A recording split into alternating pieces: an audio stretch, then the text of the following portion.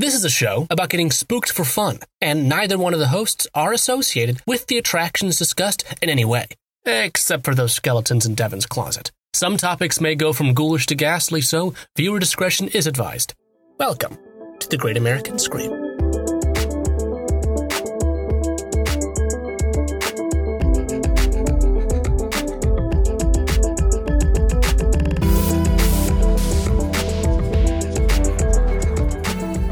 Hello, fellow LGBTs. It's Pride Month. You know what that means. Sorry, cishettes. You're out of here.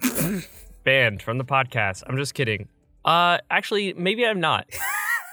All the cishettes have to leave except for my mom and my Nana and Ezra's mom. Adam, do you have any cisgender heterosexual people that you want to whitelist? Are all of our lovely cishet patrons. That's true. Slates are allowed to stay. For legal reasons. For legal reasons, this is a joke. For legal reasons, it's a joke. Please don't leave. Please stay. Because we want everybody to come celebrate Pride Month with us. It is June 1st. Woo! If you could not tell by all of the companies' social media logos turning rainbow. It's that time of year, folks. Happy Pride Month from us here at the Great American Scream. Hopefully it is more... hopefully we actually get to do things this Pride Month instead of last year. But we would like to celebrate Pride Month this year. With last year, we did one special episode for Pride where we talked about kind of like the queer community in horror film as a whole. But this year for Pride Month, I would like to dedicate the whole entire month to episodes based around our favorite queer horror creators and films and tropes, with some exciting surprises, some special guests, and something fun coming your way at the end of the month with a couple of other queer horror creators out there. So... Woo! That's my job this month. I'm just supposed to be a hype man. That's all coming for you this month. So do tune in with us. We're going to be doing some stuff we've never done before. We're going to be doing a commentary track to a very gay horror movie that we won't reveal yet. But I'll give you a hint. If it's probably the one you're thinking of. Yeah, think of the one that you think it is. Yeah, you're probably right. It's that one. But to start us off, to kind of kick us off, I wanted to talk about an absolute titan of horror whose work really hasn't been discussed on this show too much before. And it's kind of a wonder how he hasn't come up yet, because he is not the gay Stephen King, and that his work. I mean, his work is pretty queer. Yeah. But just the fact that he's as good as Stephen King, plus he's gay. So right. He's not the gay Stephen King because he's just the Clive Barker. Yeah. Clive Barker is responsible for one of my favorite horror movies of all time, which is Candyman. And if you don't know his name, you probably know his work, as his stories have been adapted into franchises like the Candyman films and also Hellraiser, which is a really interesting horror franchise that we have not talked a lot about on the show before.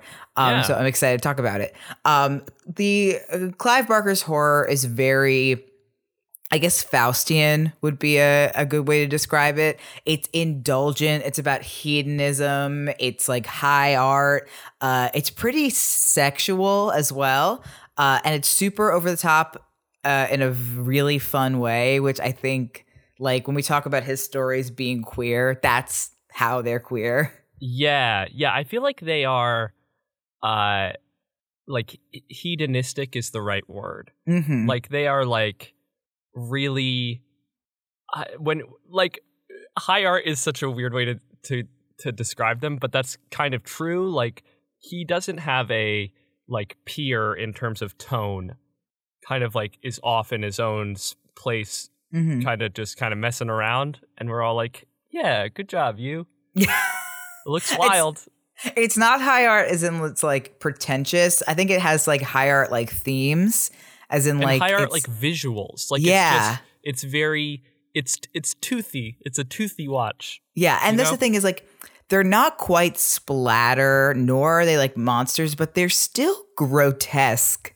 I think is a good way to describe it. You have hedonistic here. Yes, very good. I think grotesque is a really good way to describe it, as like not just because it is gross, but the word grotesque adds this kind of like this French to it. flavor.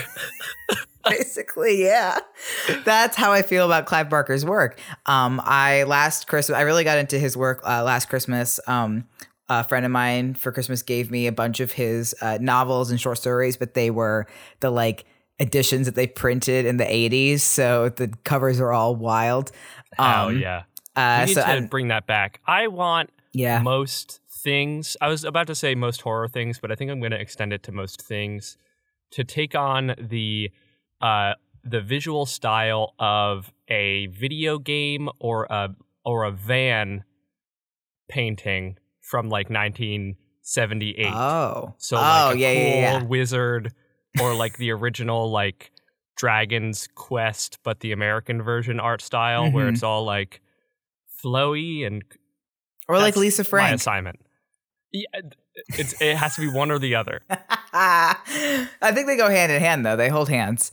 I've just been eating these books up. I'm reading The Damnation Game right now, and I have been really loving it. So I want to talk about him more because I don't think he is often is like, I don't want to say recognizes, and he's not like recognized for his work because he absolutely is. But like, there's a lot of like young queer horror fans out there who don't know who Clive Barker is. Yeah, and you should, because he's spectacular. So Clive Barker, a little bit about the man himself. He was born on October 5th, 1952 in Liverpool, England. Happy birthday. Before he began to write short stories and novels, he was a playwright and worked in theaters. And he founded the avant-garde theater troupe, the Dog Company, in 1978. And you can tell that his work has a lot in common with avant-garde theater. Or what's it like, Artaud, like theater, theater of the what? Not theater of the absurd. No. The other one. The one that's painful. I don't remember. I don't remember what it is. I'm so sorry to my it's been freshman 5 year. years since I was in a real college class. I'm so sorry to my freshman year intro to theater studies professor, because I do not remember what this theater was called. But it's like, it's very Artaudian.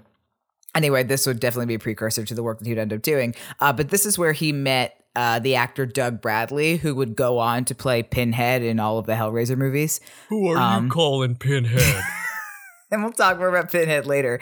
But I like that they met doing, like, this is for all the theater school kids out there, but they always told us in theater school, it's like, oh, like, you're going to make like relationships with people now that those are the people that you'll be working with in 10, 15 years. And we're all like, yeah, psh. And spoiler alert, the reason that is because they don't give you the tools to get hired by professionals. So you have to make your own theater companies and projects. And that's why you work with your friends. Yeah, but this warms my heart that they met doing theater together. And then this man, Doug Bradley, got this 10-film franchise and playing one of the most iconic horror villains ever. Yeah, if you're ever worried about finding work, just remember, you can make a friend who will cast you as Pinhead in Hellraiser, or will text you one day and ask you to make a podcast. Basically, yeah. So he would close out his theatrical career when he began working on... He wrote a lot of plays, a lot of plays. But he began writing probably one of his most famous series and his first kind of breakthrough into the horror literature industry, which is called Books of Blood. And his approach to horror, and we'll see this in the works we talk about, it's very organic and very personal and very rooted in like human nature. And he says, I was watching a lot of interviews with him, and he says that everything important that's ever happened to him is in his books or his plays somewhere. However absurdly he has to deal with them, and in whatever horrific way he has to deal with them. Yeah. It's really great because you can tell that all of so much of Clive Barker's work comes with like the exaggeration of what humans are already afraid of about themselves and about other people. Right. Yeah. I feel like organic and like kind of personal or relatable is a way to like modify our descriptors earlier. Like the idea that it's high art and it's grotesque and it's like kind of almost campy, but the organicness and the groundedness really like it. I always want to say complexify, but complicate is the word. Like the like viewer's relationship to the like style that he's doing. It's like very much both high art, unattainable, like undiscernible, and then very grounded and personal at the same time. Yeah, and when we talk, because there's a little bit more about like his backstory, him as a person that we'll talk about later, because it roots so deeply to Hellraiser. But I want to talk about Books of Blood first, because that was his like really big breakthrough into the horror industry. It is a series of six horror anthology books released from 1984 to 1985. That is 6 anthologies in 1 year. Right? They were an absolute smash hit when they were released, and they really helped establish him as a prominent horror writer. And Stephen King, after reading these, was quoted as saying, "I have seen the future of horror," and his name is Clive Barker. Oh my God. What I hope Stephen King says about us one day. Yeah, I want that to be my like text even if code. it's a joke. I hope he specifically says it as a joke. Yeah. I'd like to show you a couple of examples of stories from this series. I will spoil a few of them. So there is one called Sex, Death, and Starshine. So this guy named Terry Calloway is directing Twelfth Night in this rundown theater and is having an affair with his leading lady, Diane. And she's like in a soap opera. So that they're like stunt casting her because she's a terrible actress, but they're bringing her in to get people in the seats. And then a mysterious masked man, Mr. Litchfield, expresses dissatisfaction with Diane's casting as Viola, a very fan of the opera at end of Act 1. Okay. On the day of the final rehearsal, Litchfield states that his wife, Constantina, will play the role instead because she's a better actress. Diane removes Litchfield's mask to reveal him as an animated corpse. Again, very fan of the opera. Okay. Litchfield kisses Diane, and then she slips into a coma. So then Constantina takes over the role of Viola, and then when Diane recovers, Terry like sleeps with her and then realizes that she's now undead too, and then she kills him. And then the play opens to a packed house, and after the performance, the actors realize the audience consists entirely of ghosts and the reanimated dead. Yes. The theater trustee burns down the theater, and every living player is killed. And then all the actors and the people who've died become this traveling repertory company of the undead on the road. Adam, you have just described my dream career. I wish. Yeah, right? My one hope in life is to perform something in a theater, and then the house lights come up, and it is revealed that it's all ghosts. It's been ghosts zombies the whole time. I feel like it's a very like Beetlejuicean kind of afterlife to be like a traveling repertory company of zombies. And trademark, by the way. Oh, trademark. It is very Beetlejuice. It's got real Beetlejuice energy. Yeah. Here's another one. It's called The Body Politic. And it's a revolution, but the people doing the revolution are our hands, and they have gained their own consciousness and are no longer happy about being ordered what to do by their owners. And the hands of a factory worker named Charlie plan to lead this revolution. Charlie's hands even have their own personalities, with Left being more cautious and Right being very determined and proclaiming himself as the Messiah. And then Right chops off Left against Charlie's own wishes. And then Left scuttles away to summon other hands to do the same before returning to rescue Right, starting an unfortunate revolution for the population where everybody lops off their own hands. It's nice how Left, even while being, cautious and not as grandiose as Right, still comes back to rescue him. That's nice. Yeah, right? This is good. I like this. I think that this is actually a real thing. Yeah. And Books of Blood is also where we get the origin story for Candyman, which is called The Forbidden. It's pretty similar to the plot of the film, but in the short story, Helen is a university student doing a thesis on graffiti who selects a rundown estate as the focus for her study. She notices disturbing graffiti that references an urban legend called the Candyman, and then further inquiries lead her to believe that this is connected with recent murders and mutilations, although the locals are reluctant to discuss the incidents, and then she eventually encounters the Candyman himself. This, of course, famously got adaptation into a movie starring Tony Todd, who is one of my favorite people of this universe. I consider Candyman to be one of the greatest horror movies just ever. It was not particularly successful at the time, but became this really big cult classic. I think the thing about cult films, like a lot of times cult films are cult films because they are bad, but equally the amount of times cult films are cult films because at the time we weren't ready for them as a society, and then we look back and go, oh no, that was good. we didn't know, which I watched. Or no, we did not watch. We were going to watch Detective Pikachu. And turns out Detective Pikachu has like a 60 or like a 50% on Rotten Tomatoes. Wow. Which is a crime. Yeah. Much like Scooby-Doo, the movie. Yeah. It's a crime. And in 10 years, we're going to look back and we're going to be like, we didn't deserve Detective Pikachu. Much like today, we look back and say we didn't deserve Scooby-Doo. Yeah, I think within the next 10 years, the live-action Scooby-Doo is going to become a cult classic. And we'll all go to midnight screenings of it. Anyway, so it stars Virginia Madsen as Helen. We have right? to cancel the Patreon commentary track and instead do a commentary track for Scooby-Doo where we come up with the Rocky Horror Midnight Showing style things that we have to do. Okay, putting pin in that, putting that away for later. Okay. Definitely something we're going to do. So yeah, Candyman stars Virginia Madsen as Helen and Tony Todd as the Candyman, an urban legend and the ghost of an artist who enchants Helen into becoming a martyr, just like him. And then so Clive Barker is English, and the original story focused on the British class system in contemporary Liverpool, but the movie is American. Bernard Rose's screenplay changed the setting to the Cabrini Green public housing development in Chicago.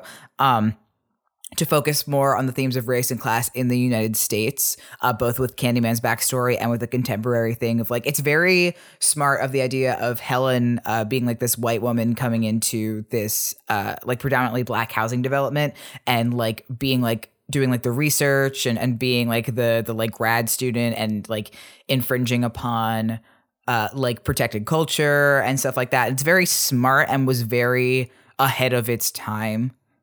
In that way. And yeah, like it's suspenseful, it's smart, it's scary. He's got bees in his mouth at one point, which is great. That's all you need. Fun fact about that, Tony Todd agreed to do that. He had like a throat guard in so that no bees tried to go find his tummy or whatever. Okay, yeah. But he agreed to do the stunt himself, and I think with the promise that he would get a bonus of $1,000 per sting. Bee? Not per bee, per times he got stung. And he ends up getting stung like 12 times. So that's pretty good. Yeah. And Jordan Peele is doing we're not sure if it's a remake or they're calling it a spiritual sequel that I think is coming out in August of this year. It was supposed to come out last Halloween. It got delayed because they want to do a theatrical release. I am so excited. I really think it's going to be good because I think Jordan Peele will do great stuff with the source material. Yeah, especially with the American adaptation. Yeah, exactly. Which is what I think they're doing. To see a true British adaptation of the original, especially like nowadays when the political situation in the UK is like evolving so much. Mm-hmm.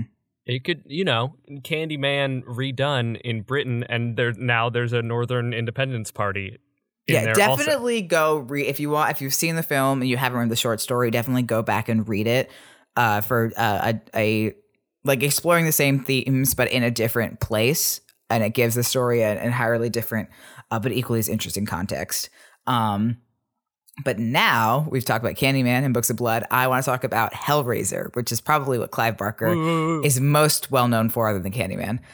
So following Books of Blood, Barker would release The Hellbound Heart, which ends up being the first book in the Hellraiser series, which has 3 books in it. Way more movies than there are Hellraiser books. Mm-hmm. The Hellbound Heart follows the story of a hedonist criminal who finds a puzzle box that can be used to summon the Cenobites, who are mythical demons who cannot differentiate pain from pleasure and have devoted their existences to this kind of like sadomasochism. And a large inspiration of this book is that Clive Barker did sex work in the 70s and has said that this work inspired him to write about, quote, good and evil in which sexuality was the connective tissue. Clive Barker gets more and more powerful the more I learn about him. Yeah, I know. And the book, it's crazy to me how people don't immediately recognize this when they see Hellraiser, because it is heavily. Straight people don't understand how much art is gay. It's so in like both the movie and the book are heavily inspired by like the queer S&M clubs of the 70s and is really a prime example of the kind of horror that Barker excels at. We can clearly see this in the costumes of the film. They are pretty much in horror versions of like leather fetish gear. They're even like Pinhead like has these like piercings, like bloody piercings on his exposed nipples and like the pins, the pins in his head. Pins. And it's so interesting that I always felt like Hellraiser kind of gets co-opted as like a dude bro horror film. What it is very much not. Get ready for the wrinkliest brain take that I'm ever going to have. And probably other people have said this, but I'm going to be the first to say it on this podcast. Mm-hmm. And that's that Hellraiser is the horror version of Fight Club. You're totally right. That's a really fair assessment. I am. Yeah. My brain is the wrinkliest. So, of course, 1987, it gets adapted into the film Hellraiser, a cult favorite amongst horror fans, which Clive Barker directed as well. And this creates the character of Pinhead. Because he's not like who are you calling Pinhead? He's not explicitly described in the books. He never gets a name, and he's not actually called Pinhead in the movie either. He was nicknamed that by the makeup crew. That's so good. And in early drafts, he's like occasionally referred to as the priest, but everyone calls him Pinhead. In the film, the Cenobites are former humans who are transformed into these demonic beings blindly devoted to experimental sadomasochism.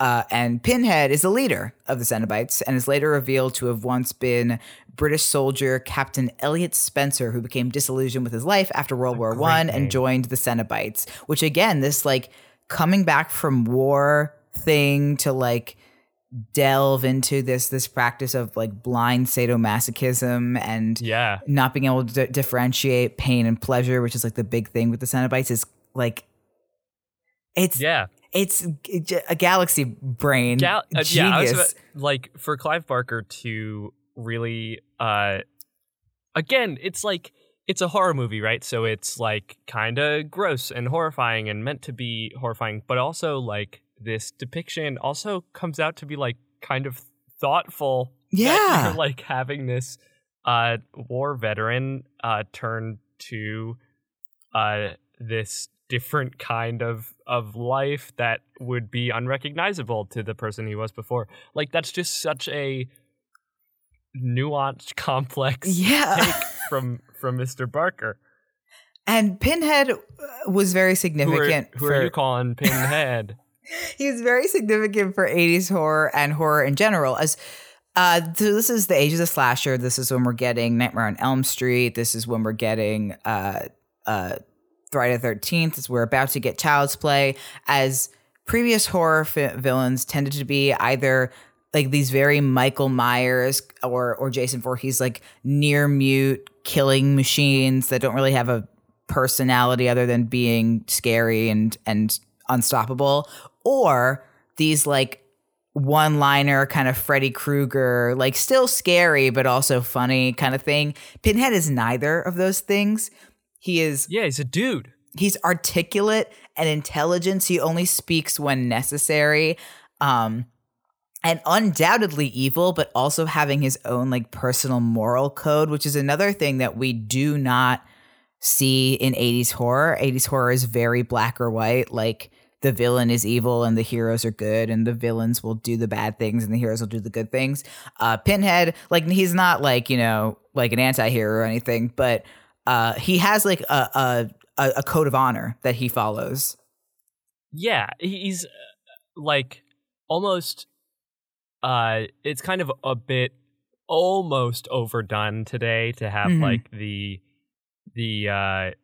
like Silence of the Lambs style uber intelligent guy who also happens to be a killer, and it gets again complexified by the queer tie-ins, as we talked about last year, like the like describing queer horror characters as like the progression from having them be just kind of dumb, crazy people who happen to use their queerness as like a reason to kill people to now the like, oh, actually this person is incredibly smart, like in Silence of the Lambs, but is definitely gay and kills because he likes to kill.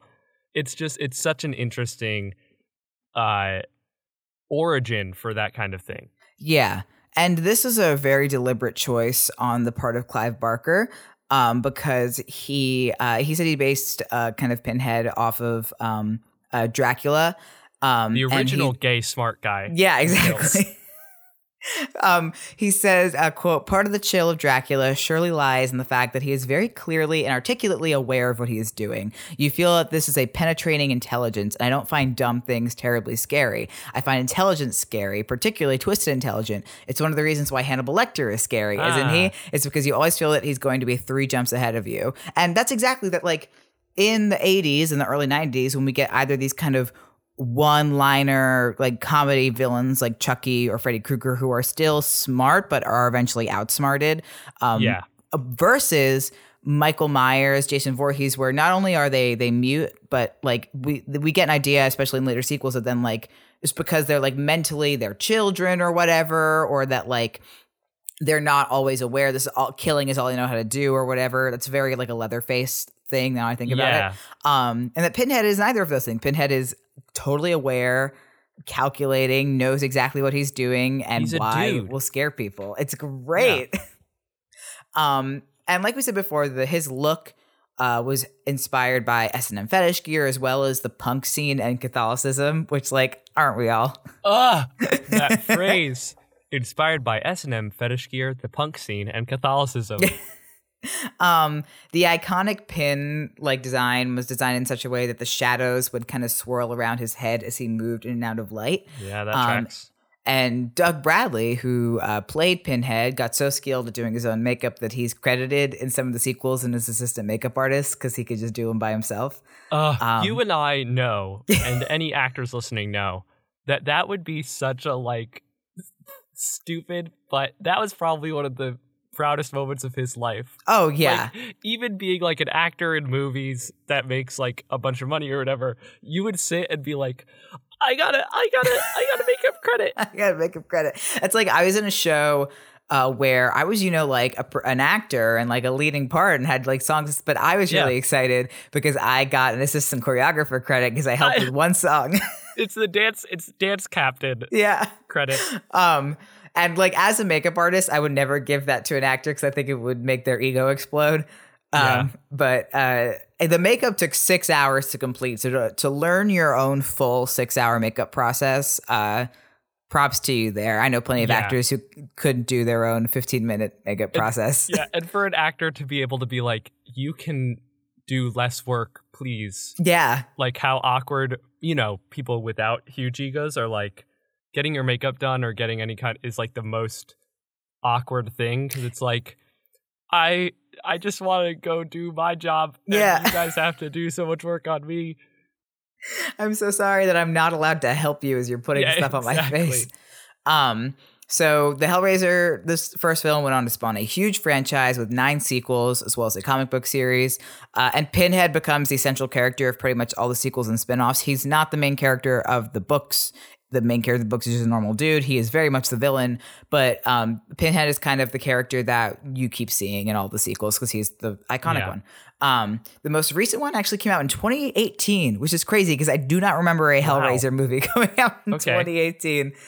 And there are several more planned, including an HBO series and a remake coming out on Hulu. The remake was written by Clive Barker, so maybe there is hope. I don't know, but apparently Doug, what was his name? Doug Bradley has not been. It's right there, Adam. It's like 2 paragraphs up in the outline. I missed it. I'm sorry. Oh yeah. Unfortunately, he has. He said he has not been approached about playing Pinhead in the remakes or the upcoming sequels, which is like after 10 movies, gang. That's kind of an insult. Yeah. Anyway, obviously. This has barely scratched the surface of Clive Barker's work. In fact, what we've done is taken the three most famous things that he's done and just explain them to you.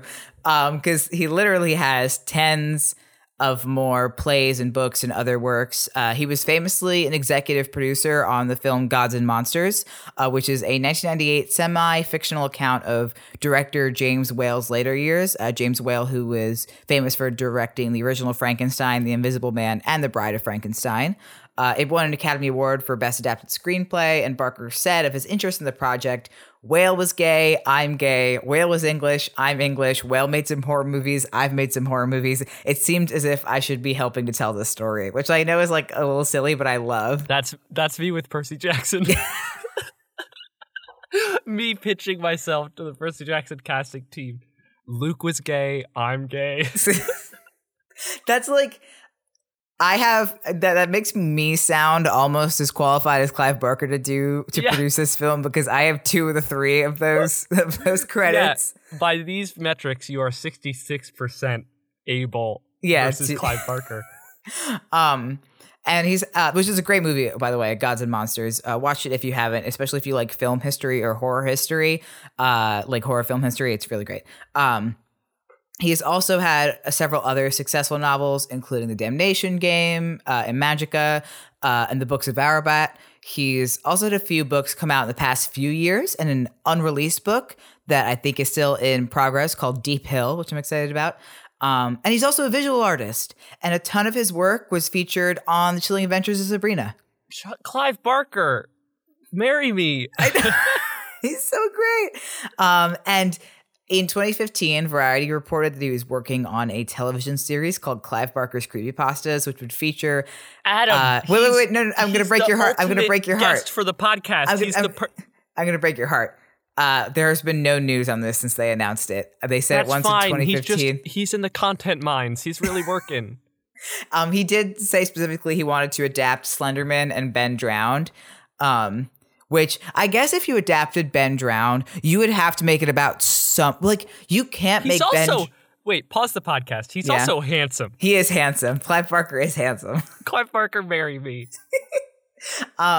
I guess I would love to see his take on. Well, first of all, he if anyone's gonna do a Slenderman movie, make Clive Barker do it, because the last one was terrible and he would do it well. And Ben Drowned is such. You were talking about it, but I was googling Clive Barker's face to see if he was handsome. But Ben Drowned is such a wild pull to try to adapt into a visual thing. Especially for him, how old is he? In his 60s or 70s? Yeah, he's 68. 67. To be of all the creepypastas I've read, I really enjoy the one about the game Majora's Mask. That makes sense. Majora's Mask is the most Clive Barker Nintendo game. Yeah. So, but I was thinking because Nintendo would never ever give the rights to Ben Drowned, to make Ben Drowned or something. So you'd have to make it into some other video game, but then it loses a lot of its appeal. Yeah. So I'd be interested to see what he would do with it. Hopefully that happens. I know we haven't heard about it in over 5 years, but I really hope he's just really deep in the research minds working on it, because I want to see it. So that is our brief history on Clive Barker to kick off Pride Month. Clive Barker, please come on our show. I don't think please come on our show, and also please marry me.